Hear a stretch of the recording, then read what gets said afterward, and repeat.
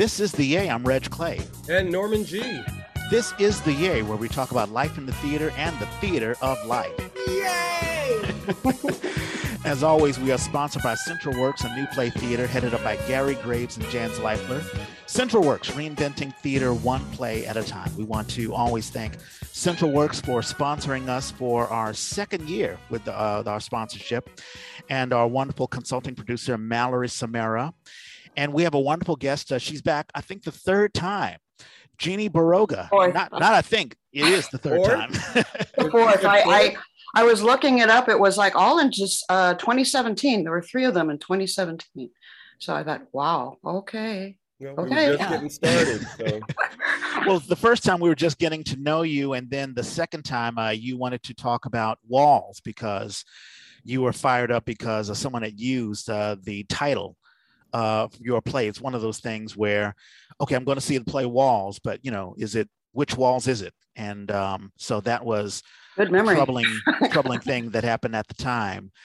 And speaking of Walls, you received the National Endowment for the Arts Award for Walls. Mm-hmm. Isn't that right, Jeannie? Yeah, that was it. That was the first one. And kicked everything into overdrive. It's now in a lot of theses and syllabi, and it's in books, and so it hit a chord with the country, it seems. So that's wonderful, and it's a tribute to I'm just going to say your greatness. I mean, Stanford University has Stanford University has your books.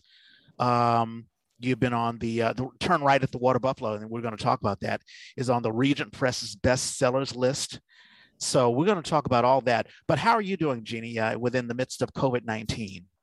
I was going over that yesterday, thinking my life before COVID and after, and because, and Norman knows this, I had 2 hip replacements in an 8-month period. So I was homebound most of COVID time, and which made it easy or possible to write Turn Right with the Water Buffalo. But it was a plus and a minus. I got that kind of work stuff, but it also kept me away, sort of off the grid, and listening to the last interview you had with Gold, I was like, oh my God, look at all this stuff that's happening because of this COVID atmosphere. People have become very, very unique in wanting to present their art forms in whatever possible way they could. And I went, they're doing it. Oh, yeah. So I'm doing well as far as the hip replacement. I've gotten rid of my cane at the beginning of the year, so yay for that. And it's like it's good because all these things are happening this year. So I kind of get on the horse again, Yeah. And how's your husband? Is he doing well? Tony is wonderful. Tony is he's the man. He's been working really hard at the center and being moved up and things like that. So they depend on him a lot for what he does over there. And I did, because I was recovering. He was working. He'd come home for lunch, make me lunch, go back to work, come back, make dinner. It was, above and beyond the call of duty. So he's my hero. Wow. Well, now see, that's love. Yeah. When we talk about love, and of course we're a week away from Valentine's Day, love can be one of these, touchy feeling when everything is wonderful. Oh, sweetheart, I love you and all this stuff. But when you get sick and when you really need someone to be there, when you're down, and the person is there, that's when you know that you are loved. Yeah. Speaking of love, Norman, how are you? Also, how's Mara? That's when they're the most annoying too. Here we go. On your arm. No. I'm just teasing. The big things for me, I just interviewed with SF Shakes just to direct a reading. So I don't know if that's a big deal or not a big deal, but they made the interview big. So we'll see. We'll see what happens. SF Shakes, you know. And I'm just recovering from, I don't know what it was, but for about a week, I went from drippy sinus stuff to sore throat. Finally kind of got panicked, and I ran out to get a test, and I am clear. Is that what's on your arm? Oh, crap. Yes, I have to do, no, this is totally unrelated. I am doing so I'm going to actually be quiet for a while because I am doing a market research thing on blood pressure. This is a Bluetooth blood pressure cuff. I have a smartwatch and Wow. a iPhone. You're plugged in. Wow. And every day I have to take my blood pressure 3 times a day. It's funny. I was just talking Two to a times friend a of day. 2 times a day.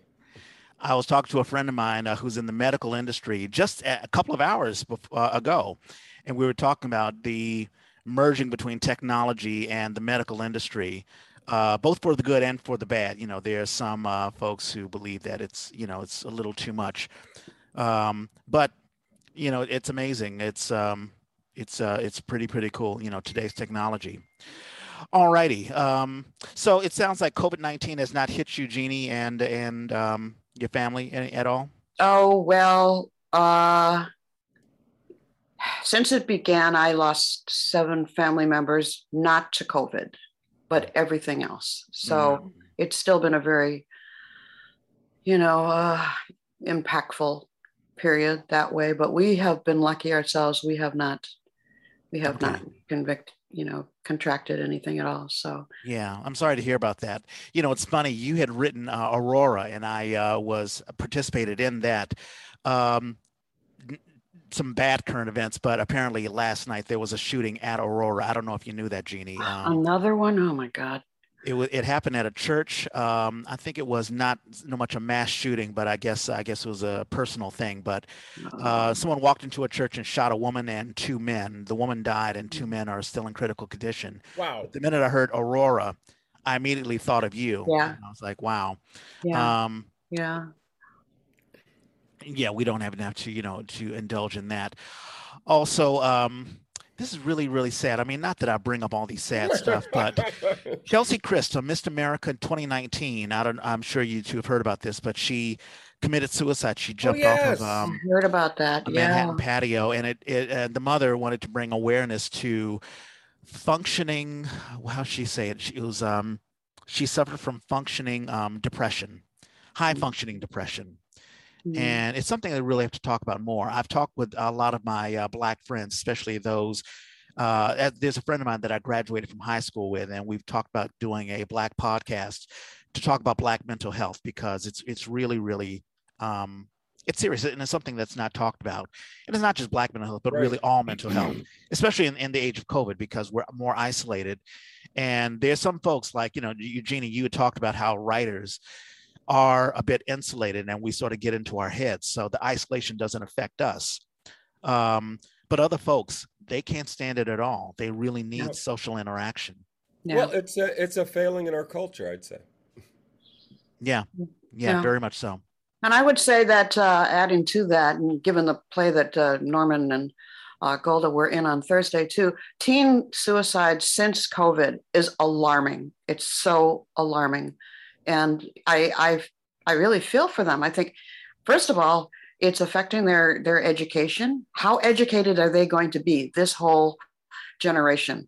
Yeah. And the fact that they've got to deal with that, and the fact of growing up and teen years and social pressures, all that on top of a pandemic. The numbers alarmed me. I was really. I felt really helpless about what can we do for our next generations. They're our hope, And I'd forgotten that was the twist in that play. That's Remnants is the play. Jeannie's one of Jeannie's older plays that we brought back for a reading with the Hawaii Playwrights Group, and it's wonderful that it catches you off guard, because we're hoping. The audience is set up to hope, and she's hopeful. She's finding a way to express herself, but the more she gets into it, the more it just becomes toxic for her. Sensitive souls, and a sensitive age period. So a lot of things going on. Yeah. And when I think of, talking about this play, I wish I was involved in that, or, just to hear it, because it sounds interesting. But also your play Aurora, you don't shy away from tragedy. You don't shy away from loss. And I remember listening to our, I think the second to last podcast, but also remembering Aurora. We need more. When we think about theater, we think about entertainment. Just entertain me. Just get me away from thinking about reality. But sometimes I think the theater that draws me are the theater that brings reality to perspective and helps me understand the pain that I'm going through. I mean, there's a reason why Joaquin Phoenix won an Oscar for Joker, because, he puts a finger on what's happening out in the world and how we're feeling. It's almost like, if a person doesn't feel like crying, if the actor cries, if the playwright puts it all in perspective, then the audience can appreciate it more. I mean, don't you feel that way? Yeah, no, I think that's the real challenge of writing a play for more than one person. There's going to be all these various types of people who are react in their own ways. I've had people who actually say, does everything have to be so depressing? And I was like, well, no, everything doesn't have to be so depressing. But if you look at the play, you can see that there are the hills and valleys and the curbs and the jokes and the silliness. And then there's somber periods, and there are just heartfelt, very not depressing, but they're downs. They're blues. It's the blues. So that's the challenge for the writer, to be able to maneuver through that and kind of tease these different emotions to the foreground, because I think a lot of people put a lot of energy into squelching a lot of emotions, and theater, you can see it on their faces when the tears come or the laughter comes. It's like, well, when was the last time that happened for you? So yeah, there's a what do you call it? A goal that I think writers need to be aware of, to address as many emotions as they can and be truthful about it, because then it will ring true when it's not. It's like, not buying it. Yeah, but you do a good enough job to not, you can address depression or address pain on stage, but not leave the audience there. You do a good job in, putting a nice button on the end to say, hey, there is some hope. I mean, when I think about Aurora, there is some closure that I think the father has. So, that's well, even for the Thursday play, I think people were kind of laying bets in a way, like, oh, we thought for sure that no, they weren't going to make it. I said, no, I thought they were going to get back together. Oh, well, I thought, and it was specifically left open. Did you change that? Because I felt like the first time I read through it, I felt like that was like the end of the relationship, and it was just sort of more of a button. And now it feels more like this is the relationship. This is what the relationship is. Whether it survives or not, this is what it is. Yeah. This play is not about him suddenly going, oh, I'm going to be a better person. Yeah. Well, truthfully, it's so long ago. Someplace else. It's so long ago. I believe I did sort of keep that as the same ending, but I strengthened it more. It was like more of that response that I got the other night was like people were, like I said, kind of laying bets, like they are, no, they're not. Yeah. I was like, okay, good. It felt more open-ended, and we seem to be in the era of the open-ended ending, which is fine. Yep, not a problem with that at all. Howard Hessman, Dr. Johnny Fever. I mean, all of us are of the generation where we remember WKRP in Cincinnati. Oh, it just hurt me. Yeah, he's gone. Dr. Johnny Fever is gone. But more than that, it turns out he was huge in the Chicago scene, in the Chicago theater and improv scene. Oh, so wow. And when you look at his film history, you see him in little weird roles all over the place, and he's basically that guy. But that was a persona that he created. And, the amount of love that people have expressed towards him and the amount of people who have intersected with him at some point that we didn't know about. And it's like, this is not like the famous, all the people from, WKRP came out and said, yay. It was all kinds of folks. Yeah. He's one of those actors. like Samuel L. Jackson and a couple of others, where they didn't begin in their 20s or their teens, or they didn't become discovered as the superstar. They Right. had other things, and they were doing a lot of regional theater or Mm-hmm. comedy skits. And then they got discovered, and they could bring all of that energy or in that experience. Mm-hmm. Like I Mm-hmm. think he actually was a radio DJ before he became Dr. Johnny Fever, Mm-hmm. which gave his character all that more authenticity. So Yeah. yeah, you're absolutely right. It just broke my heart. It was like, oh my God, my past is dying. I mean, Ah! Mm-hmm. Mm-hmm. um, we were talking off mic about there's been some books bannings in Tennessee. They've teachers have I think the entire state of Tennessee has banned the book Mouse. And we were talking about and we're about to talk about your book, Turn Right at the Water Buffalo. But there's still the culture war that's happening in America, where we think that we've gone past, the traditional or Puritan thoughts or whatever. It's 2022, so we're more advanced, as Americans.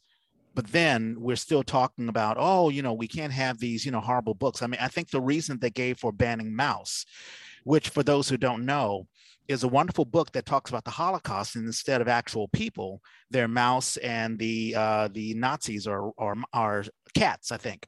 Right. And Norman, I think you have the book as well. Ah, That's Tennessee. That is Tennessee burning. Tennessee today. People tossing books into a big bonfire. Yeah.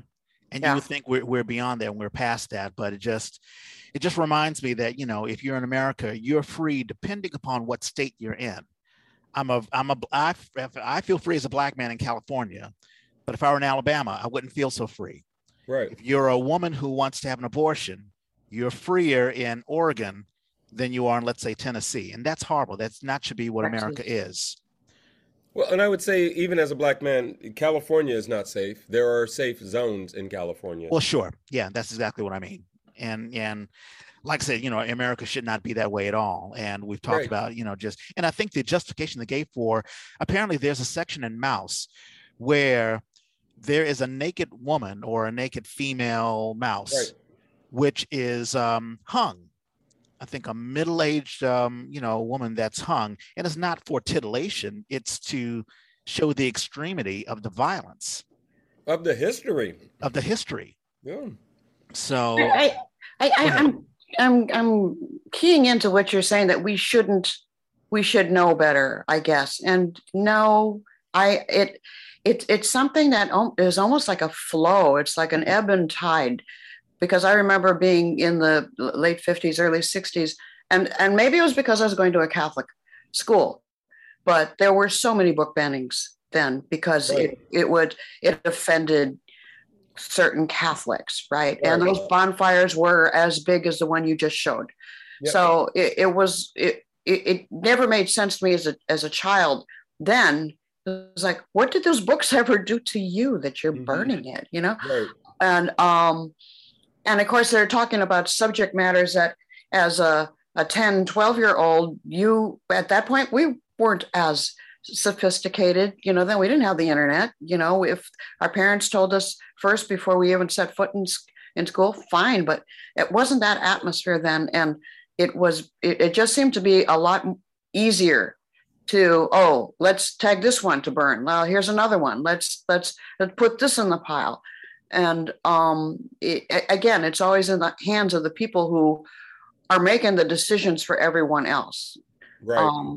So this country now, they've got that very vociferous other side, and it's emanating in all the other different things, including book burning. So that's just the tip of the iceberg, I think, for where this country is heading. I'm very, very concerned about the election process being just railroaded because of all these laws that they can pass on their own. They can do that. That's alarming to me. Do you mean the midterms, or do you mean 2024? I'm talking about the whole idea of setting up a system where, okay, this group can't go in at a certain time on Sunday, or this part of the country, that's The like I have governor friends. can overturn the election. The governor can just say, yeah, no, that we don't. Yeah. That's it. Yeah, Arizona is trying to pass that right now. yeah, yeah, Yeah. yeah. And, it just disheartened me when the Voting Rights Act was turned down, didn't make it. And you even had Democrats like Joe Manchin, and I think there was one other that I don't think they voted for it. I may be, Cinema. yeah. So I agree with what you're saying, Jeannie, and I wonder if the Trump phenomena has brought this out because Oh yeah, definitely. I didn't really see this in the 90s or even in the aughts. And I thought that we had really turned a corner. And it's not even about protecting the kids. It's really about protecting Right. your own ideology and Mm-hmm, having your kids buy into your ideology. mm-hmm, mm-hmm. And it's very, very sad. I'm surprised at the anti-Semitism. I mean, I don't even know if that is anti-Semitism because it It ties into is. Whoopi Goldberg. Because Whoopi Goldberg, she made some comments about the Holocaust, saying that it It wasn't. is not her anti-Semitism. Yeah, It is anti-Semitism. yeah, and I don't think Whoopi Goldberg is an anti-Semite. I think that she's misunderstood. She's basically saying, well, these are really about two privileged white groups that went against each other, and that explains why 6 million Jews were killed. And I'm like, wait a minute, you don't think that Jews are a minority? So Well, it's a little, specifically a race. So remember, race is a social construct. It doesn't exist. It's fictional. They called the Jews a race. They were exterminating the Jewish race. And once that was made clear to her, she immediately apologized, which I love. I'm yeah. glad that she stepped up. Did you and Mara have any conversations about that, or you guys Oh yeah, didn't even? Yeah, very uncomfortable. yeah, Because she was just stunned. She was like, how could she possibly do that? And I'm like, because she was raised in America and in the American educational system, where I don't remember specifically hearing the word Holocaust in school, and yeah. my whole adult life, I hear Holocaust deniers about as much as I hear about the Holocaust. Hmm. Yeah, Interesting. which is a commentary on the the school system, public school system. And you're right. We didn't really have an education about it at all. I had to get that education after I came from school. But as far as the cancel culture, I mean, she did apologize, and I think that if there's something to be said about cancel culture, you can point out when someone is wrong, but allow them to apologize and allow them to say, "I'm wrong. I need to change the way that I think." Yeah. So I hope that we've turned the corner because I really don't think that Whoopi is a bad person. She was misunderstood. I mean, she's ignorant. Yeah, She confidently spoke her truth, which was the truth that she's been educated in. hmm So that's an American truth. And hmm it turns out that is completely based on anti-Semitism. It is nothing more than anti-Semitism. It is yep, wrong. And I'm not one of those people going, "Oh, they shouldn't have pulled her off the air." I'm like, they told her to take a 2-week suspension and think about it. And she's gone out on interviews. And I'm like, great, that's exactly what she should be doing. Because what she's been doing, the day they suspended her, she had brought some Jewish leaders in to there you talk go. about this. Yeah, And I'm yeah, like, that's exactly what should be happening now. If she did that for 2 weeks, that would move the needle on this hugely. exactly. Start the conversation. Don't shut up the conversation. To start the conversation and let's get more educated about these things. Yeah. And one last thing, not a fun thing, whatever, but a Moroccan child was is trapped in a well for 5 days. So on Tuesday, this happened in Morocco.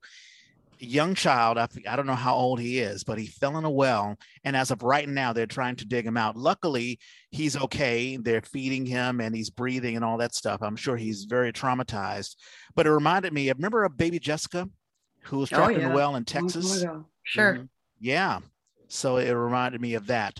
So I hope that that kid comes out well. All right. So let's. Well, I would say one last positive thing is Yes. um, the gerrymandering that's been going on. At least two states have gone, no, you can't do that. And like North Carolina is the most recent one. They were told, no, that is clearly racist. Mhm. Good. There's a racial bias in that. You've got 18 days, I think, something like that, to redo the map, and you need to show us your homework. You need to show us how you are justifying redistricting. Yeah. I think that's what's going to happen. The people who are finally going to say, that's it. That's enough. If no one else is going to step to the forefront and say, this is just absolutely unacceptable. Right. And they're in that position to do that more than the rest of us, really. Right. It's like, okay, there's hope. To me, there's hope that, okay, you were voted in for a reason and you're doing your job, and thank you. And where's the rest of you? Exactly. And totally. That's the operative word. Where's the rest of you? Because, you can have it happen in one state, but it really needs to happen everywhere. But you're absolutely right. And that ties into what you were saying, Jeannie, about because really democracy is based on, our ability to vote and our ability to have representation. And that's jeopardized for little ticky-tack things. And, then we have a problem. It's not America anymore. Yeah. Let's talk about your book, Turn Right at the Water Buffalo, because we talked about this. Did you begin this in 2017? I mean, when did you begin? That's when I picked it up fully, because it had been in my mind since 1989. And it was the year 2000, when I sort of pitched it to my husband, Tony, and Ron Simons, who is a Broadway producer. He's the one who's doing Colored Girls right now, and the all-male African-American cast, Black American cast. He's just an amazing person. And so they're listening to this story as I'm orally telling them. They said, you should write this. 2000. That was 2000. So here it is, 2017. And I've got all the notes. They're spread all over the house. I figured, okay, let's just jump on this and do this, because it seems like I mention it to people and they're interested. So yeah, it was officially launched December 24th, which is what I aimed for, a Christmas crowd, let's say. And as you mentioned before, it is now on the publisher's bestseller list. That's Region Press. That's based in Oakland. They do primarily local writers. So if people have not heard of them, they are just amazing. They've been around for 30 some years. Their track record, when I went to their house for a Christmas party, was just like bookcase after bookcase of all the books that they had published over time. I was really impressed. So when I approached him in August, I said, I got that book. You still interested? He said, let's do it. So boom. Right on. It's an amazing accomplishment. And just reading, I don't have the book, physically in my hand. But basically, you're talking about a Americanized Filipina, Lainey Cortez, and she visits, it's a 42nd family reunion. She goes back to the Philippines, but she's sort of disconnected from her own culture. And it's a way to reconnect. She reconnects, I guess, with her culture, and all sorts of interesting things happen within the book and within Lainey sort of reintroducing herself to the Philippines. Right. Well, the idea back then and still now today really is a theme of identity. And this was something that I had gone through in my younger years as well, because being raised by both a Visayan mother and a Ilocano father, they were of the mind that you're in America now, you learn English. We're not going to teach you the language. And we're lucky if we had the things that would represent the Philippines back then. Like there's the shield of moral weapons, and then there's the water buffalo, and then there's the Kulintang dancers, and it's like you walk into a house like that, they know it, and we don't, So when my mother had this opportunity to go back for her reunion, I figured, okay, I think I should do this, because at that point I was writing a lot. I was actually teaching some Filipino students that had come in from Manila. They were instrumental in the Manila takeover of Marcos's regime, and they were so on top of it. They knew exactly what was going on, and I was envious. I was asking questions constantly, and I figured, here's a chance I can go myself, and see. So the book is fiction, but there were things that happened to me, myself, and to people around me. And I figured this would make an incredible story, to put this all together and just show the lens of what I consider, a friend thanked me for this. She said, when I said a clueless Filipino American, and being introduced to this atmosphere post Marcos. It was 3 years after Marcos had been deposed. There was so much going on there, and just generally, I can still say that people really don't quite know what a Filipino is, much as Filipino history. Right. And I'm yeah, and it's becoming more and more accessible now, let's say, because there is the internet. We didn't have that back in the 80s, and right. Especially when we were growing up. And the idea that you've got to be that type of person too, who will do the research, the hard research, depending on, your drive and your interest. If you really are curious to know, this was the source to writing it and making it speak to people who were in the same boat. I've gotten that a lot from people who say, I always wanted to know more about my culture and this book, and this is my period, my age group. So it was interesting to see that there was that kind of response. Yeah, it is wonderful. And it touches on to, and I think it's something that we talked about because you were on my other podcast, which has gone dormant, I'm an American Too, where we talked about assimilation. And I think it's one of the things that a lot of parents who send their children to America, or people who come to America, worry about, am I going to lose my culture? Am I going to not be the person that I was? I've talked to friends who are from Vietnam, who are from China, from Japan, from Europe, and the drive to be Americanized. Oh, I need to fit in. I need to fit in with my job. I need to fit in with my friends. They're all going to a Giants game, so I got to wear the Giants jersey and be American to fit in. Your book talks about, I wouldn't say the dangers of assimilation, but you have, Lainey drifts away. She's been American because she was brought up in America, but now she reconnects. It's almost like touching the proverbial wood, touching something natural, going back to her heritage. It's something that can apply to anyone, whether you're African American, let's say, going to Africa, or, going back to, Italy, if you're Italian. So I think it's a universal thing. But just assimilation, I mean, do you think that the book talks about, I guess, the dangers of assimilation, of being too American and moving too far away from your culture? Oh yeah, it constantly refers back to that. There are moments where it's at the forefront, and then there are times it just manifests in the background. And again, she's observing and seeing, oh my God, why didn't I know this? Why do I feel like a fish out of water? And because I wasn't taught that at the time. And again, it's not like to say, oh, it's all the parents' fault. It's the parents under a pressure to come from another country and say, in their actions, I deserve to be here. I can do here. I can live here. I can contribute here. I'm somebody. And I've got these kids. I'm raising them to be contributors to this American society. So there's that pressure. It's a social pressure that I didn't quite understand until, of course, I grew up and heard more about, even why did you come here? Why did you come here?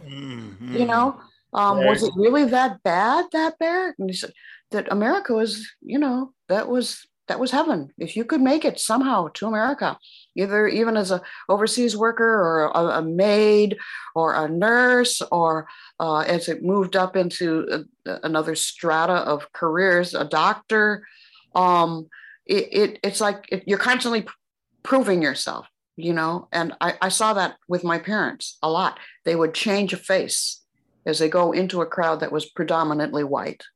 It reminds me so much, Code Norman and I, we were switching. talking about code switching. Yeah, Yeah. exactly. It hit.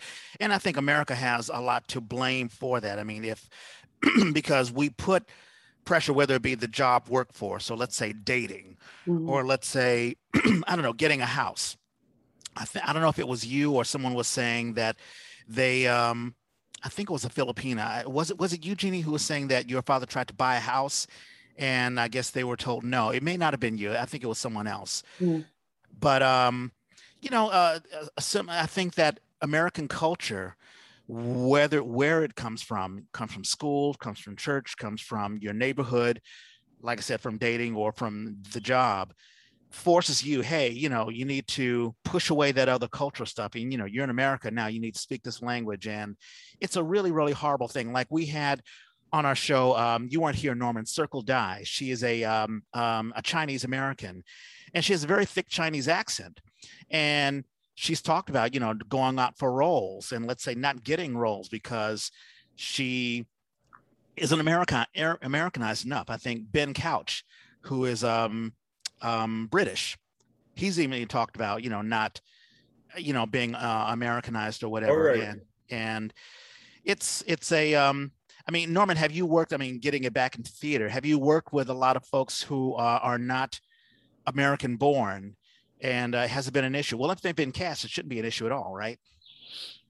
It's different. I'll never forget Buffaloed. Um, Jeannie, you remember we were in San Jose, we're having auditions. This young guy comes in and he was just fantastic. He was wonderful. And we'd given him sides from the play. He read through, he was wonderful. And then they asked him to do something else, and he suddenly like, well, I could do that. Sorry, it's hard to do the accent. I could do that. I mean, I could, but I'd have to. And we all were just stunned. It's like, where the hell did that come from? He's British. He's And he from was the doing he UK. was doing a Southern accent in his audition, and we Yeah, bought it. We bought it, right. We were stunned. So yeah, I mean, it comes up, and it's always that challenge. I knew this already, but that just reinforced that lesson. You can't walk in the door and go, "Hi, I'm Norman G. I'd like to, I'm going to audition for this role. It's good to meet you," and then get up there and go, "Oh, I'm a big, bad, scary guy." People aren't going to buy it. You really have to walk in the door kind of like, "Hi, Norman G." Yeah, you sort of have to. It's interesting. There's a book that just came out called Method Acting by Isaac Butler, and it sort of gets into getting into the role before you walk onto the stage and the pros and the cons of it. I'm not going to get too deep into that, Yeah. but check it out. Um, Excuse me, but would you mind? Is there a way to screen share and at least show the cover of the book? Is there? oh well, I don't want to do too much moving around here. Okay. I'll put a link to it Okay. because it talks a lot about shoot. I wish I'm going to have to. But it gets Put it in the into, chat. oh yeah, I could do that as well. No, because that way I can also then get it. Oh, I guess I have it. I have it in the email. Yeah, I Yeah, can because do that. I the can book do the gets three into, files too. Yeah, no, yeah, I can share it from the email. Don't worry about it, yeah, Rich. that's okay. Because the Keep book gets rolling. into, I'm just going to touch onto it because I have another thought about just being Philippine, just the Philippine culture. But the book talks about, I guess there are three splits into method acting. So Stanislavski, of course, taught it. And then there were three individuals that came to America. Lee Strasberg, who focused on improv and emotional recall. Then you had Stella Adler, who focused more on imagination and external research. Yeah. And then Meisner, who just focused on just exist on stage. That's it. Just live as truthfully as possible. And there are extremes that goes into it. I mean, there are stories about individuals who just lose a bunch of weight. Or I had a friend of mine, I was a stage manager, and he was like, I got to be drunk on stage. So I'm just going to just drink. Just give me some liquor. And I'm like, I'm not adding that to the Not a problems. good idea. So it's a fascinating book, and we'll get into that. But Jeannie, I had a question for you. It appears, so I'm getting personal, but I went on a date with a Philippine chick, and I was like, wow, it's so horrible what Duterte is doing. And she's like, what are you talking about? He's fantastic. He's getting rid of this and that and the other. And it just dawned on me, it's as if there are two Philippine cultures that exist simultaneously. Mm. When I speak to, like I've spoke to a bunch of Bindle stiffers, Areen Almario and, Golda that we Was at had the the interview reading the with. other night. Right. Yeah. Yeah. And when you speak to, let's say Philippines who are here in America, they're like, hey, it's freedom and, it's wonderful to talk about Philippine culture. And when I talk to Mike Dorado, it's about freedom and, inclusivity and all that sort of stuff. But then I speak to people who are actually from the Philippines. I mean, like I've had my ex-girlfriend, the last ex-girlfriend I had, she talked about being a devout Catholic and never, getting an abortion and the strictness. And it just occurred to me, there are those, like you mentioned, immediately after Marcos, I think there was Corazon Aquino who became president. Is that correct? Right. Right after, yeah. Yeah. And then there was a dude named Estrada. Yes. Who was sort of the tough man. The actor, yes. Mm-hmm. Yeah. Oh, he was an actor? Oh, yeah. Yeah. It's sort of like, I guess our version of Donald Trump, although who knows, Duterte may be the version of Donald Trump.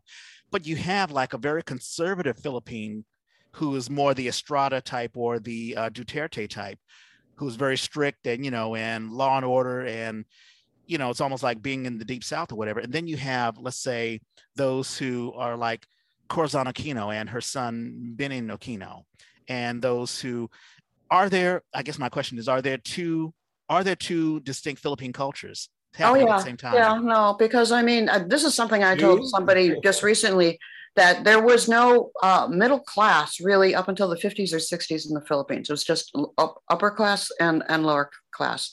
And since then, it's been more of that middle class range that came to being, I think because of all the technology that was available, because there was more coming over from the Philippines early on. When the kids are young, they're going to pursue their doctors' careers, and so there was something that was created really pretty recently, I'd say. That's only last 50 years. But before then, it was only upper class and lower class. And again, it's who's the one who controls the PR and the media over there. Well, right now it's pretty much dominated by Duterte, and one by one, of course, you can tell the people who are trying to tell the truth.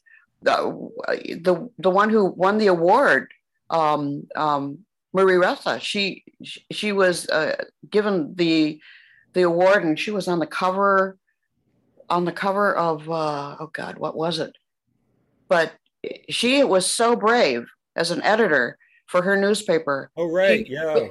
Yeah, and it was lauded around the world that thank you for being brave enough to tell us the other side of the news, because not everyone, but there was that element that would believe that Duterte is just the best thing that happened, just like Trump did. And I don't think it's a coincidence that they were both in charge in their countries at the same time, because right. Of course, they're buddies. You can see these. Well, yeah, they clearly recognized each other. Yeah, they saw they were doing it the same way. Oh no, that guy's doing it right. Right. But to hear, the people who have come over recently, let's say, and believe that Duterte's been doing the best he can for their country, you do wonder what are your sources? What are you reading? Who are you listening to?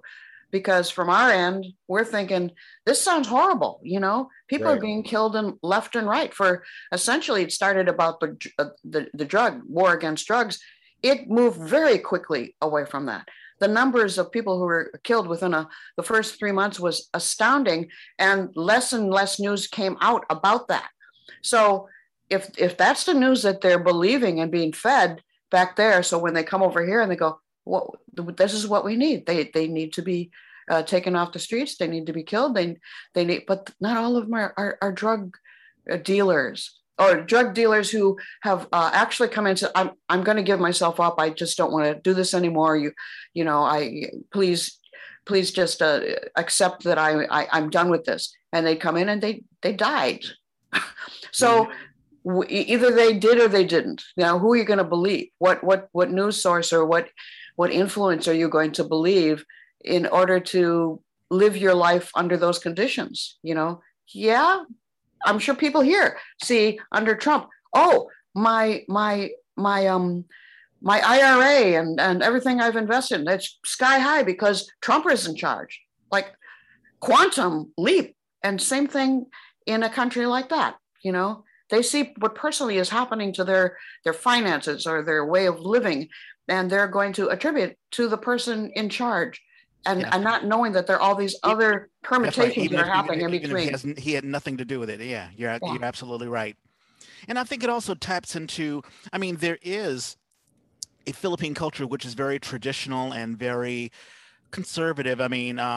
Where there is, a strong Catholic presence, there is maybe a need. I haven't been to the Philippines, but maybe there is a need for maybe searching for normalcy, or searching of a fictional, what about the good old days where, things or life was just simple and normal.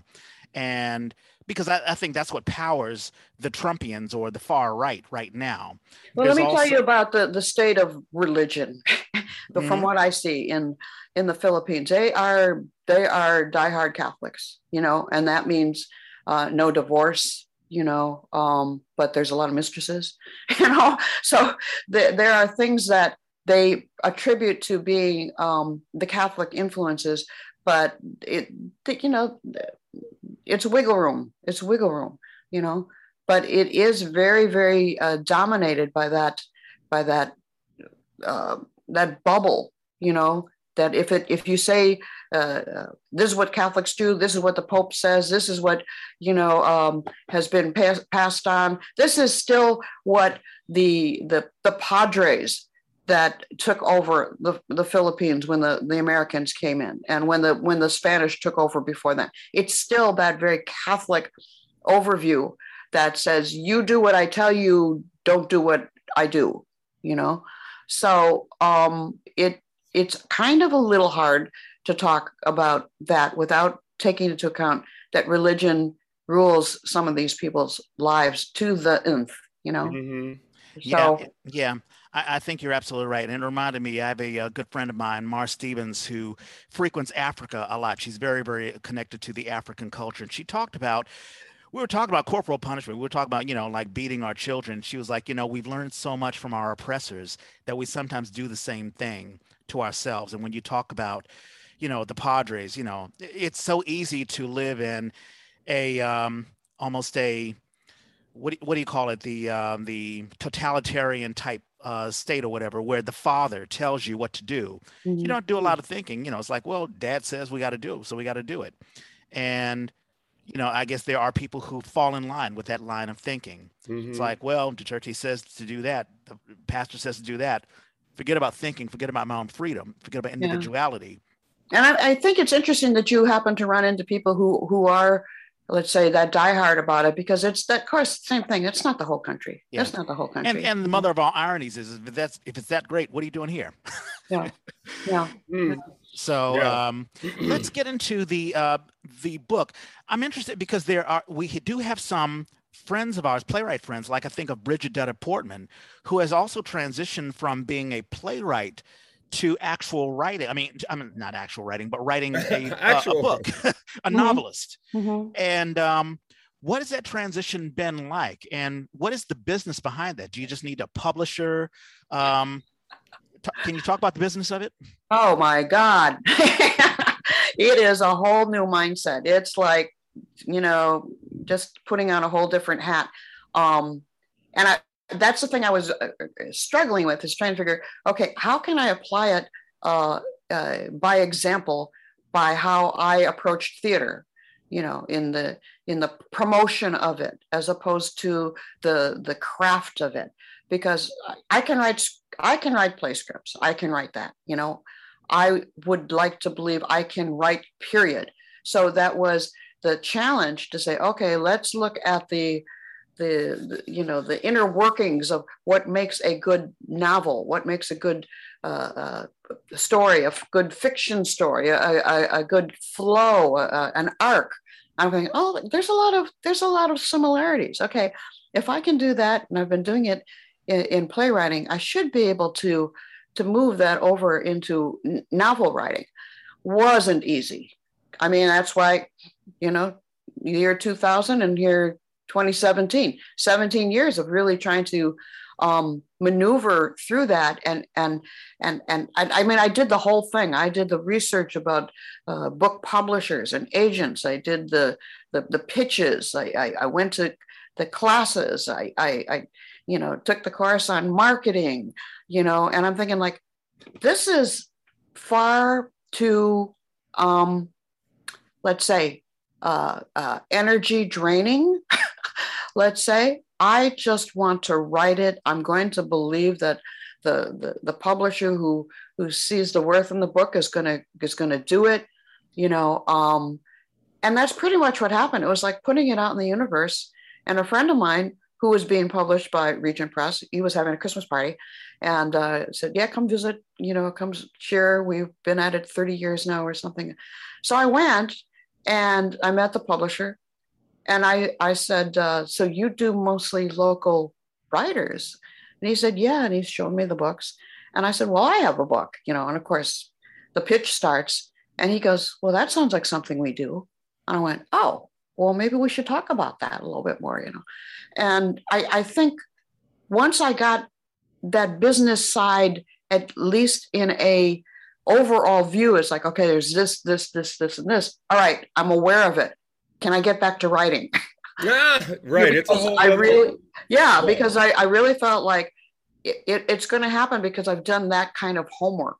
So I would have to say the people who really, and this is different. This is indie publishing. That's what, it's like you're really pretty much paying for most of it to be printed.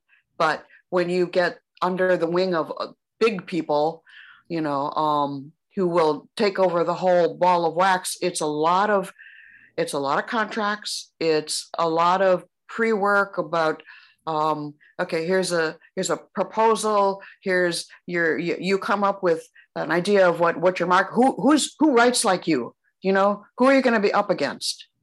What's the subject matter that's out there? What's the subject matter that's been out there and it's already old? So all this stuff, I'm going like, I just want to write,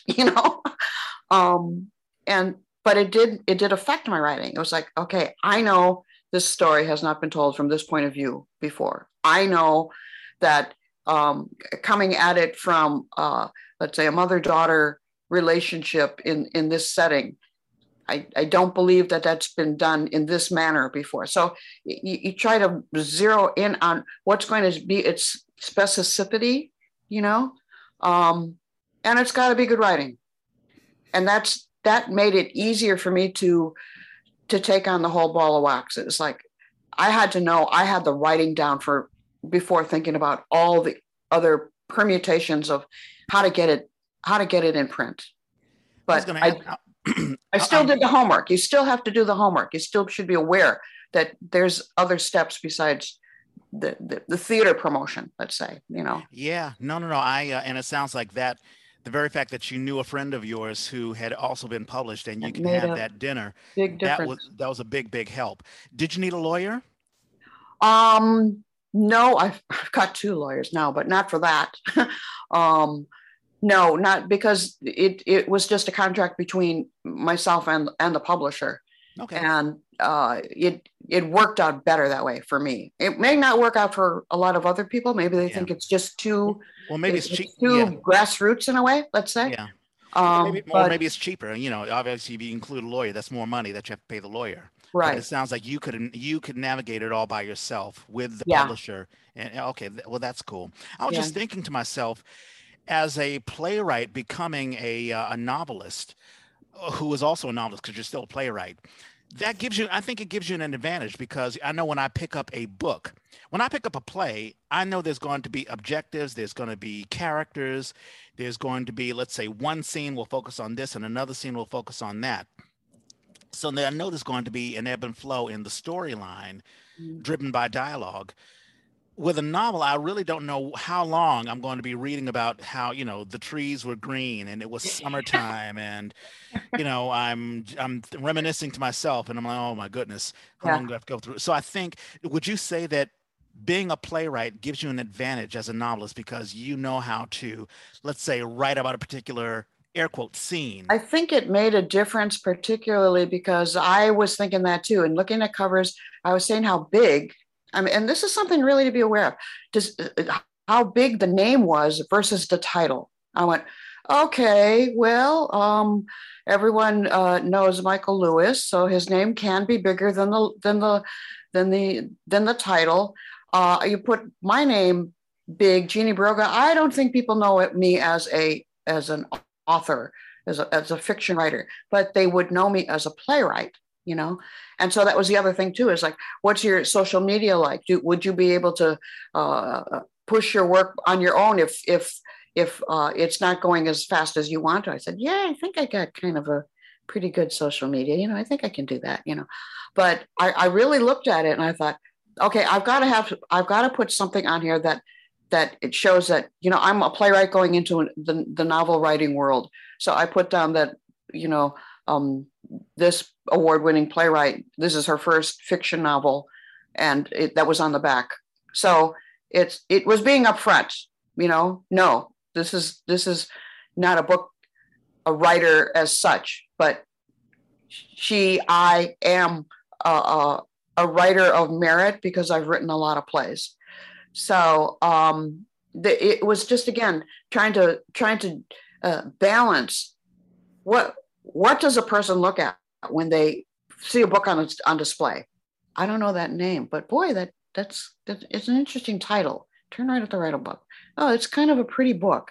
You know, it's all these different things that you have to become well versed in order to make the jump.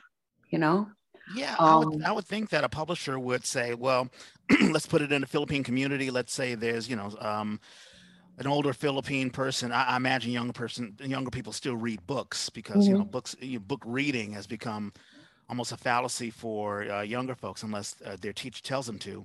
But I imagine an older person would say, hey, you know, there's a new Philippine book out, and what does that mean? Turn right to the buffalo. Maybe turn right to the water buffalo. I mean, is that like a common phrase, or maybe it's a phrase that someone may have heard? Yeah, well, okay, most of the people that have been buying it so far, the majority of them are non-Filipinos, let's put it that way, which was a incredible surprise, you know.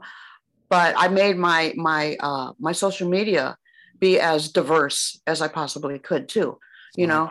So I think it's still circulating throughout the Filipino community let's put it, a wait and see attitude. You know, let's see if so-and-so buys it, then maybe I'll buy it.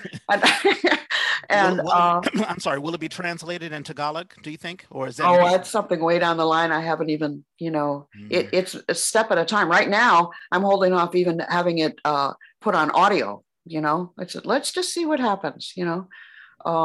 And again, if you take it to somebody, one of the big companies, big publishers, they'll say, "Whoa, we're going to completely inundate the audiobook circuit, and it's going to go out that way, and it's going to be this and that." And the way I'm going about it, I pick and choose. So, yeah, I guess I'm at the wait and see too. I want to see if this is going to be something I want to go further in the audiobook world, or any of the other different ways that it could be offered, Kindle, you know, all that sort of stuff. So it's just having enough information about that world after having been, I mean, I have to say, as a mover shaker in theater, it's like, okay, if you have to push your plays, it means you take it to the theater. You know, you mail it to them, you follow up on it, you know, try to get to see as many plays as you can. You try to see what the casts are possible for your own place. It's that same type of drive that you have to put into promoting a book, for say, that you've been putting into playwriting. If you're of that, again, of that drive, you know. Yeah, I really do think it takes drive, because writing it is one thing, the artistic part of it is one thing, but then there's the marketing part of it, and you just can't leave it up to other folks. You're going to have to sort of do that yourself. Yeah. And but I mean, it's still a remarkable, it's a wonderful accomplishment, and it's already, you've sold a lot of it already, and you have a publisher behind you, and this is fantastic. I guess one last question: do you have any other books? Are you working on something else these days? Oh yeah, but I just want to add to that. There's maybe in the chat too, or wherever you put that, the other things coming up. There's going to be a book signing in Stockton at the Stockton Fonds Museum at the end of April. Emil Guillermo is going to have me on his podcast, if you know Emil. So and then it's been contracted to be at the Book Passage up in Sausalito here, and it's in a couple other places. So it's visible, and that's all in the thing I sent you, in one of the files I sent you. Yeah. But as far as the other books, Golda and Mallory, both people we all know and love, are helping me with Katatagan, which is a book on Filipino American theater artists in the Bay Area. And pretty much working at it since about the same time, about 2017. And we're all very, very busy ladies, very busy. But in the meantime, I've been collecting this information about just names, just trying to get the names of Filipino American theater artists. And what we've come up across is that people, oh, no, I don't think I should be in that book. You think I should be in that book? Yeah, you're a theater, and I don't know, let me think, and it's still sort of that wait and see. It's like, oh, if so-and-so puts their name in, then maybe I'll and but it's gotten to be a good, what is it, I think it's up to 200, and those are ones that we've been trying to find with contact information, particularly websites and Twitter or something like that. So there'd be a place where people can say, this is where this person, this actor, this technician, this supporter, educator, just to show how active it is in trying to, in promoting theater arts for Filipino Americans, particularly in the Bay Area, which goes from Vallejo to San Juan Bautista and from the Bay Area to Sacramento. So that's the area we're concentrating on right now. How helpful has, because you've been using, I sent you a bunch of MP3 files of the past interviews that we've had. Has that been helpful for you? Oh, yeah. I mean, I had to update it because I think since Jed and Melvin. Oh, we've had a bunch, yeah. Yeah. So but I'll probably have to, hit you up about something about that as well later on. But yeah, I want it.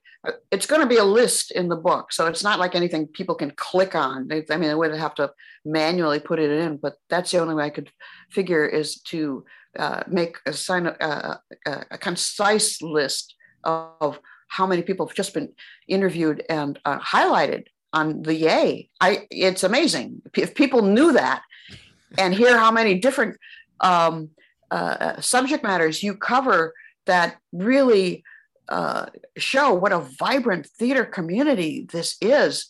It would blow everybody's mind. I think people don't know you guys are, I wouldn't say you're still a secret, but you should be known. I think a lot of people don't know. Yeah. Yeah. We do the best we can. And obviously, we have our day jobs, and, Mallory, it's been wonderful having Mallory. Well, you should know because Mallory's helped you out in this book and also some other things, other researches as well. Oh yeah. She helped me with the Stanford collection. She was amazing. So no, Mallory's been fantastic. And so we're doing the best we can, but I'm very proud. I mean, if there's one thing, if I were to drop off the earth, God forbid that doesn't happen, but if I were to drop off the earth right now, I could say Norman and I did the Yay, and we brought out, among other things, the Philippine, community, and having folks come on to talk about their experiences. When we had Jed on, he talked about one famous story, when he did White at Shotgun Players, and they wanted him to play a type of a Philippine character based on cliches.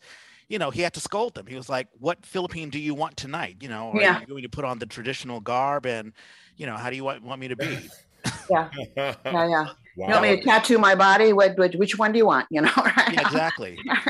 And Mike Dorado, talking about playing a bunch of other characters, not Filipino at all, because he could blend in, he could do so many different things, which is Mhm. very common among I Philippine. know. I wanted to have him for the Baldwin reading. He's not available. Oh, what a Mhm. Um, shame. Yeah. And having Aureen Almario, come on to talk about her, experience at Bindlestiff and transitioning to being, in the executive staff Mhm. and Mhm. how difficult that's been for her. I mean, she's doing an excellent job, but it's a big transition from being Oh on yeah. stage to running the stage. And Yeah. she's doing a fantastic job. I think Bindlestiff had their 30th anniversary a Yeah. couple of years back. So, Yeah. Yeah. No, I think having watched over the years the gradual growth of a Filipino visibility on the stage has just been amazing to me because when I started, of course, here I am giving plays to people who say, "Oh, we can't cast that. We don't know Filipinos." I'm like, well, that's where you come in. You're the playwright. You go find them for us. I'm going to be your casting director too. You are know. they going to pay you for that? Yeah. Yeah, right, right. And there's this community outreach. Can you do that as well? I'm the playwright. mm, What's your job? So I think that arc that has happened over the last few years um, was for just being pushy. Essentially, it's like, well, if I know Filipinos and they're in theater and they're in the Bay Area, you should be able to find them too. Yeah. You know, And that applies um, to Filipino actors as well, because there are a lot of folks who wanted to just stay in Bindlestiff and, just stay in that little wonderful, warm club. mhm, But then there's a revolution of, actors who are branching out, like Marco yeah, Dorado's done a bunch of other things, and yeah. Jet Rosario and Melvin Chuck Badiola. Blackson, Julie Kuwabara. I mean, you see them all over San Francisco Bay Area stages now, and it's like they do it. They make it work. Yeah. And yeah, even I wish Jeffrey. there was a way that Bendel-Stiff would find a connection, keep a connection with those folks, including you. That it would be nice to feel like there was, not just the new energy that's coming up, but also appreciating the folks that have already stepped up to that next level and bringing them back in. Yeah. Yeah, thank you Yeah. for saying that because there's been sort of I don't know, a voice some for some people who say, "Oh, we've never seen so many Filipinos on stage at once." Like, no, no, that's there have been masses of Filipinos on stage in the Bay Right. Area, Oh yeah. and they've been doing the work. It just didn't appear out of nowhere. So Right. you got to give credence to those people. Yeah. They've been paying their dues. Yeah, and even Filipinos who are not connected with Bindlestiff, like we interviewed Mara Sotelo, who is doing amazing work. She came from Chicago into the Bay Area, and as a singer, she had a singing background, a beautiful singer, and she's been involved with Ferocious Lotus, and also I've been on stage with her for Town Hall Theater, and we had her on the show. Mm. So they're a bunch. Also, Brian Rivera. I don't think Oh Brian Rivera yeah. has a connection with Bindlestiff, but Not directly, I don't think. yeah. And actually, speaking of him, he'll be performing the Great Con at the San Diego Rep, Oh, Oh, cool. nice. March the Very 3rd through the good. 27th. So that's Very awesome. good. I can see him as that. Yeah. All righty. It is well past the 1 hour mark. We're having so much fun. Any last words, Jeannie, before we wrap things up and do the shout outs and stuff like that? um. And we'll be Yeah.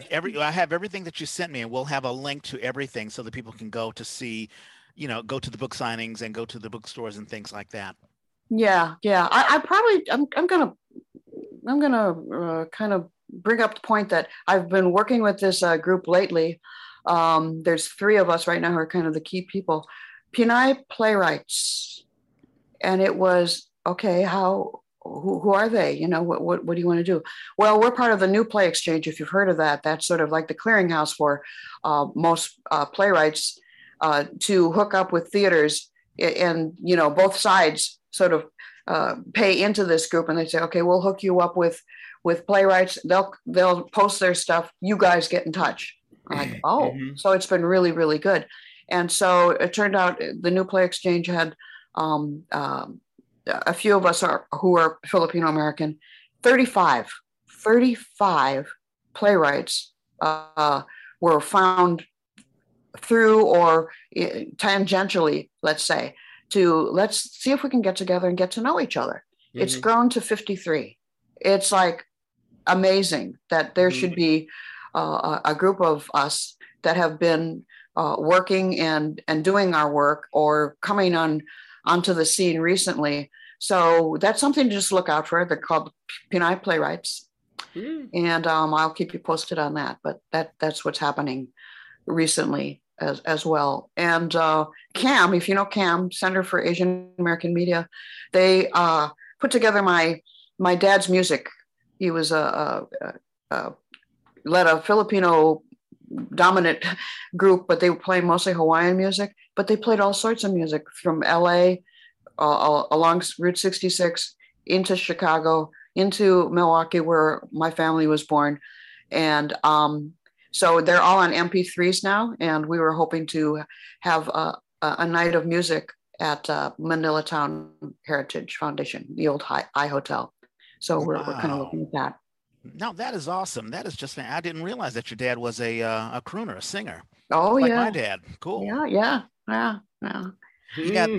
the new play exchange. Yeah, Jim Kleiman, when he was on, he talked about that, and that is a wonderful. If there are any budding playwrights who are listening and watching this, we'll have a link. But you can go on and you can submit your plays. I've actually submitted a couple of plays, Mm, and throughout the United States, there are companies, there are schools, young theater companies that may pick up the play and and may produce it. So that's a wonderful repository, a wonderful place where you yeah, can read new plays, submit new plays, and get yourself known yeah, nationwide. yeah. And just segueing too, there is another project that's coming up, and I'll just mention it. It's the Finding Manila Town.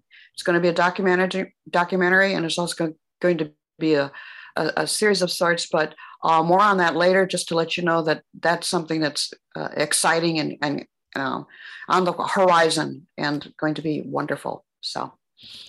Fantastic. Well, Jeannie, thank you so much for being on. Shout outs, birthdays. Birthdays. Yeah, last week there was a thin list. This week I got a big list.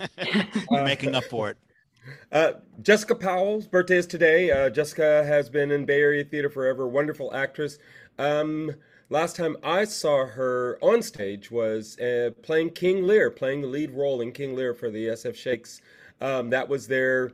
We should have some name for that sort of COVID era, the lockdown shows. Mm, But they broadcast that or streamed it, but streamed it live. Like those actors, every performance were performing. They were all in their own home, and they did this whole OBS thing where they were able to put figures together so it looked like they were in the same space. Weird production. Anyway, last time I actually saw her was Great Expectations. She and her husband Jack came out, and that was really sweet. Sean O'Neill, I believe, is a principal of a high school now in West Sacramento, but I met him when the African American Shakespeare came out, and he was sort of our designated white guy. mm, Wonderful guy. Brittany Villars is the tech guru at Playground. She does lighting, I think, primarily, but she weighs in on a lot of stuff and is very much creating the sort of design vision with Playground. Emily Kieshian, I hope I pronounced that right, was, I think, my first daughter. I have no children, but I keep having more and more adult children on stage. I keep playing characters who have adults children, and she was my Ophelia in Hamlet. I played Polonius. Brian Quakenbush is an amazing actor. I am at that point where I really don't want to see the latest production of like As You Like It or Midsummer Night's Dream, whatever. I saw him in an As You Like. No, it was Twelfth Night. They're very similar plays. It was Twelfth Night, and he was just brilliant. He was running a company here called Round Belly, and then he moved to Canada. So I hope he is still making theater. Tessa Koenig Martinez, her oh, birthday's coming up this yay. week. Yay. Director, actor, teacher, dear heart. And this is her first year without her mother.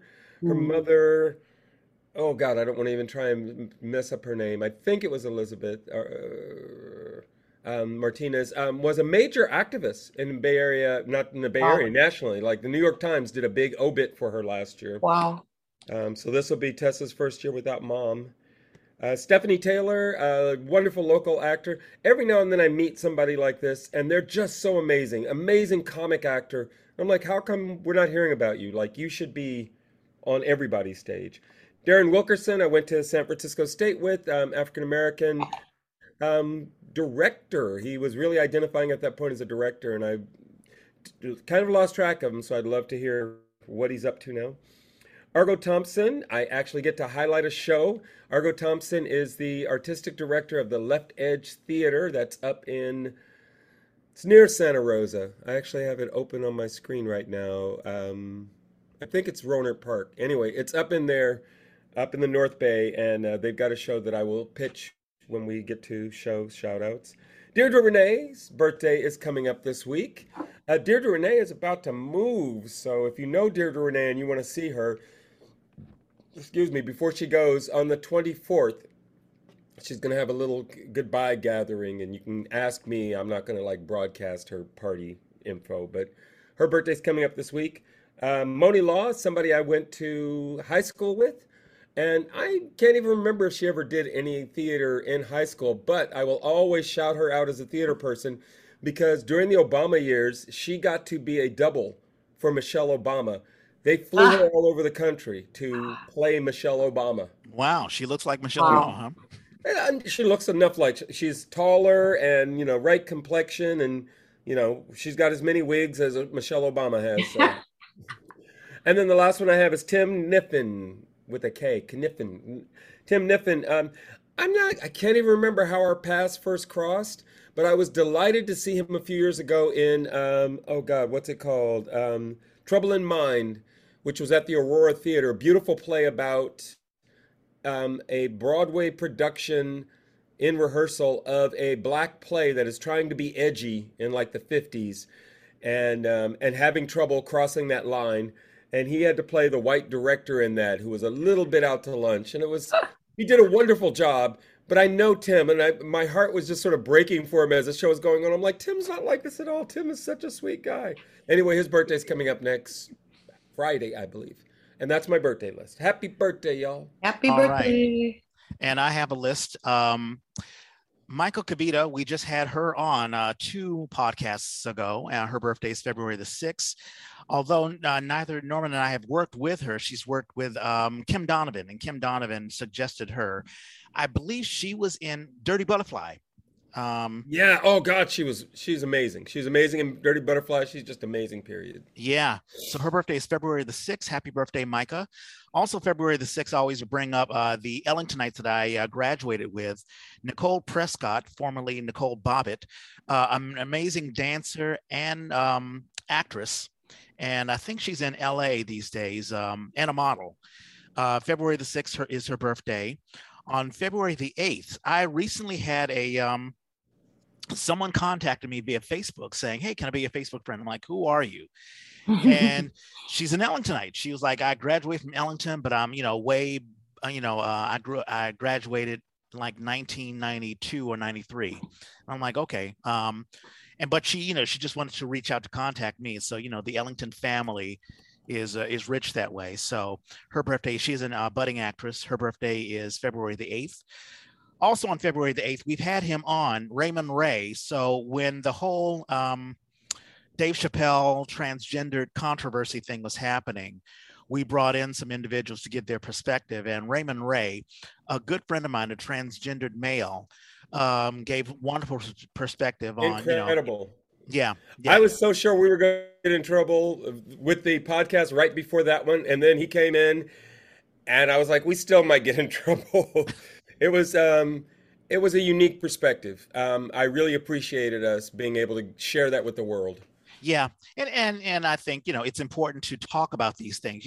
We may have controversial things and people may not agree or disagree, but we need to talk about these things. What does it mean to be transgendered? And he is one who of course, he's been living with this and he's been talking about this. He wrote a play, The Sweet New, which talked about his transition from being a woman to a man, but also the transition of his family, very much similar to your book, Jeannie, about his family transitioning from being Italians to coming to America, and how sometimes the transition is not as smooth as you want it to be, because, sometimes you can assimilate so much that other family members just eschew you and say, we don't know who you are. Yeah. So, and I've worked with Ray. I was a stage manager when we did Water Buffalo, and also he directed the play, The Marriage of Bet and Boo. So a very good friend of mine. He is a teacher now. He's a film teacher in Minnesota. So Ray, happy birthday to you. Also, February the 9th, Dove Hassan, the husband of Linda Amayo Hassan, who had her, she did a thing at Playground, a solo act, Playground solo, last night. Oh, wow, yay.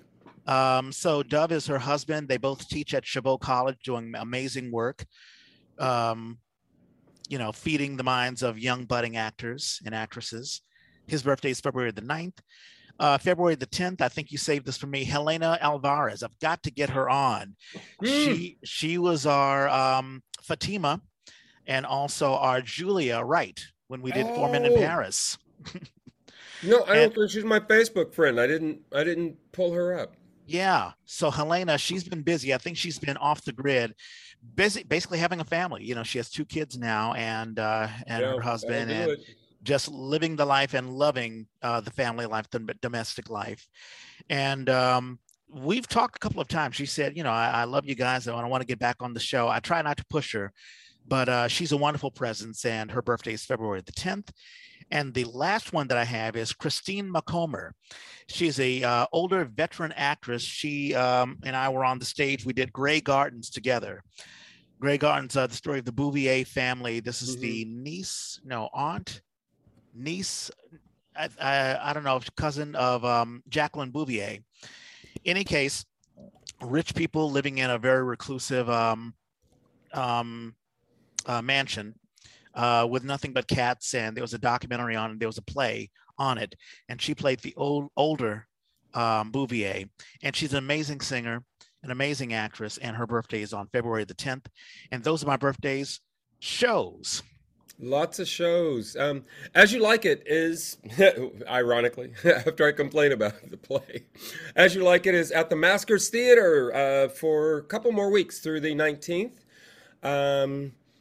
Bedelia, I can't even say her last name, is playing Phoebe in it. She was my fellow understudy in Pericles last summer. The Tempest, I don't know why this is all about Shakespeare all of a sudden, but The Tempest is being done by the Oakland Theater Project. That goes through March 13th. And then Either, and the name of the show is Either. It's a U.S. premiere by Ruby Thomas. And that will be going through February 20th at the Left Edge Theater Company, and that's where Argo Thompson is. And I've got 2 more. Brava is doing something called I Too Sing America, and that'll be through February 13th. It looks like it's more a movement piece, but I would assume with a title like that, that it's a combination of poetry and movement. I don't really have many details on it. The last one I will give out is, if people are looking for something to do for Valentine's Day, Coleman Domingo will be in town. I believe the, what is it called? The New Conservatory Theater, I believe, is doing one of his plays. Wow. But the Magic, he has agreed to come out and host a fundraiser for the Magic Theater. So you can do Valentine's with Coleman Domingo, and you can get information at the Magic Theater. Cool. I thought you were going to push the Baldwin Project, because we're doing our first read through. Oh, God. And of course, yes, Baldwin Project is happening the 19th February. That's a Saturday from 3 to 5 at the Peralta Historical Hacienda House. And then a week later, on the 26th, in San Francisco at the Bayfront Theater in Fort Mason. And that's it's just going to be a staged reading. It's actually just a chance for us to kind of celebrate launching the website. And I didn't say that. Oh, my God. So my other big new and good this week is I got accepted into the Innovator Incubator program with Playground. Oakland Public Theater got accepted as a company that they will be fiscal sponsoring us, and there's a whole lot of Oh, connecting to wow. how the company grows. I know, I'm sorry, I'm horrible at Congratulations. acknowledging these things. That's big. But anyway, so this reading will be a chance for us to sort of celebrate the launch of the Baldwin Centennial Project. And Yeah, and Rich there will I be saw. prominently featured in it. Oh well, I don't know about prominently. You Whoever's better going be to play prominent. Baldwin, but yeah, I saw the website. The I can't even pull up the website, but it was wonderful. The Baldwin Baldwin Project. Centennial Project. We should put that. Yeah, we should add that one in. I'll add it into Yeah, my list and send it to you. yeah, I'm excited about that, and that should be really, really nice. And well, we I guess I was going to mention an individual who may be playing Baldwin, but we may not mention his or her name until we know for sure. Baldwin, I don't have. No. If you're talking about our boy is a fucking flake, and I could Oh, be happy if I never have to talk to him again. I'm sorry. I I'm was done. Reg, let me put this out here publicly. I am effing done with him. I would love it if you never recommend him to me again because he has flaked numerous times, and I'm Yeah. just tired. I'm tired My of it. my apologies. What about Diana Lauren Jones? She's busy that day for one of the readings she can't do. So she is going to actually help us. We're supposed to have an event page up. Hopefully, it'll be up before the end of the day. And she's Okay. going to help manage that. Yeah, They're doing some home stuff. She and her partner, Alex, are doing some stuff with their home. And so she can't I commit hear to you. getting out to do Yeah. something. It's funny mentioning Baldwin. I saw a picture of Tandiwe in Atlanta, and Ah, he apparently is playing Alexander Dumas. I don't know what the Yay! project is, Andy but Way. he looks Yay. fantastic. I saw the promotion photos and things. So he's Hmm. tearing it up in the Dirty Dirty ATL. That's fantastic. Good for him. Shows Pulp Scripture. So we've talked about Pulp Scripture when William Bivens came on, episode 206. Oh, I'm so glad you remembered this one. Yes. Yeah. So apocryph, apoc, Yeah, that's a apoc, hard one, isn't it? yeah, apocryphamedia.com. And we'll have the link. You can click onto it. So these are basically podcasts. It's almost like it's like a radio theater, but it's only like 15 minutes. It's like pocket radio theater, and it focuses on the Bible, and it's like a funny take on the Bible, sketches. Okay. And episode 7, they have the shameful origin of Moab and Ammon. So check out Apocrypha Media. And those Pulp have been Scripture. so fun. He gets wonderfully talented people, and then they just tear it up. Yeah, Oh, yeah. mhm. Also, the Pear Theater is doing The Mountaintop, which is a take on Martin Luther King Jr. Apparently, Martin Luther King Jr. has a mystery individual that visits him and motivates him. And that mystery person is played by Damaris DeVito. Remember, we had her on, and she was actually in my play, Judicial Process, where she played the maid, and she was fantastic. So that will be February the 3rd through the 20th. That's Mountaintop, the Pear Theater. We've talked about My Hate Letter to the Great American Theater, Shotgun Players. Yay. That will be live and I believe streaming February the 17th through the 20th. And we'll have a link to that. And of course, Golda Sargento, aka Rebel Maria, is in that. Carmen, Opera San Jose is doing Carmen. And I bring this up because Brenna Kimmerly, and she's been on the show, episode 203, will be in it February the 12th through the 27th. So if you're into opera, check out Carmen. The Hollow, City Lights Theater, and Yumi Kabori is in that show. That has been running since January the 20th, and it'll end February the 20th. Dot, the new Conservatory Theater Center, is doing a play called Dot. That's Coleman Domingo's play. Yeah, bingo. Yeah. There we are. Oh, cool. Great minds think alike. And it's being directed by Sean J. West, March the 4th through April the 3rd. We had Dr. Stephanie Johnson on the show. That was a great interview that we had, and I'm so glad that you brought her in, Norman. She's teaching a class on lighting, hosted by the Oakland Theater Project, The Magic of Lighting. And that'll be March the 7th through the 28th in person I believe it's also being streamed, and we have a link to that as well Oh, if you cool. want to learn more about the ins and outs of lighting, and especially from the perspective of an African-American lighting designer, which is very rare, and an African-American female lighting designer. And she's a professor. She teaches this. So that's cool. It was a great podcast because we talked about the effects, like how lighting from a perspective of someone who is African-American and different skin tones and just, a different way of looking at how to light the stage. And also there are a couple of podcasts that we always push. Barry Graves has a podcast out, The Black Man's Heart. So check that out. Barry Graves is, of course, our Richard Wright in Four Men in Paris. Mallory Samara, our wonderful consulting producer, is producing a podcast for KCBS Radio called Connect the Dots. So check that out. And also Bindlestiff Studios has a podcast called The Fobcast, exploring Philippine-American immigrant stories.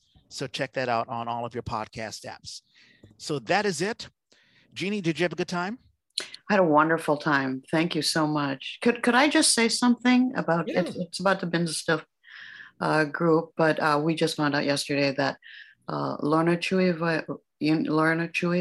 Velasco and her sister, their mother died. Oh. She was very active in supporting Bindlestiff, so they're having a private memorial for her. But I just wanted people to know that the support that helped Bindlestiff and her own daughters and the group in general was through the efforts of people like their mother. Her name is Remedios Aquino Chewy.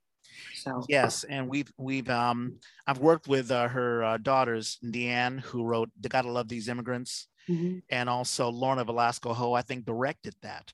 And they're wonderful people, and you can just tell the love that they exude comes from their mother, who of course supported them in theater. And it was tragic. I did see that their mother had passed away. And we do want to give our regards and our thoughts and prayers to the family, to the Velasco family, the Chewy family. All righty. Well, you're listening to this on you're probably watching this on YouTube. We're going to post this on YouTube. So please like and subscribe. Let us know what you like and what you don't like. And give us a thumbs up and hit the, what do they call it? The bell, so that you can get more updates on when we post things on the Yay. But everybody loves it, don't they? Well, every now and then you can get the, hey, you didn't mention me and this and that and the other. And we've actually had people come on saying, that's the problems we want. Yeah, exactly. Please tell us. And also, if you want to be on the Yay, that's how we got Deborah Cortez. She listened to the Yay and it was like, hey, interview me. And we interviewed her, and she is a rising star. So if you want to be on the Yay, let us know. If you're listening to us on the podcast app, if you're on the iPhone or iPad, you can listen to us on Spotify and on that purple podcast app that that's on every iPhone and iPad.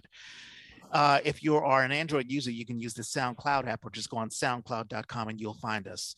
The Yay was created by theater people for theater people. If you have a show you want to advertise, or if you just want to advertise yourself, let us know. Hit us up on Twitter. We're on the Yay3. That's our official Twitter feed. Also, I'm at Reg Space Clay. And I'm at Who's Your Hoosier. And Jeannie, you have your own personal website. You have JeannieBarroga.com. Are you also on social media at all, Jeannie? Yeah, I'm on Twitter and Instagram. I think that's pretty much. Oh, LinkedIn. Oh, yeah, that's right. Jeannie Barroga? Yes. Is that how people can find you? Yeah. There you go. So if you're looking for, especially for individuals who own theater companies, and you're looking for a play that's innovative and interesting, you can't go wrong with Jeannie. Contact her. And if you're interested in learning more about the book, we'll have all sorts of postings on where you can buy the book and where you can go for book readings and book signings. And so we'll have that. That is it. I'm going to grab some lunch. It's wonderful. Thank you so much this Saturday morning. Everyone have a great time. And as Norman and I always say, we've got to find a better sign off. And we are out.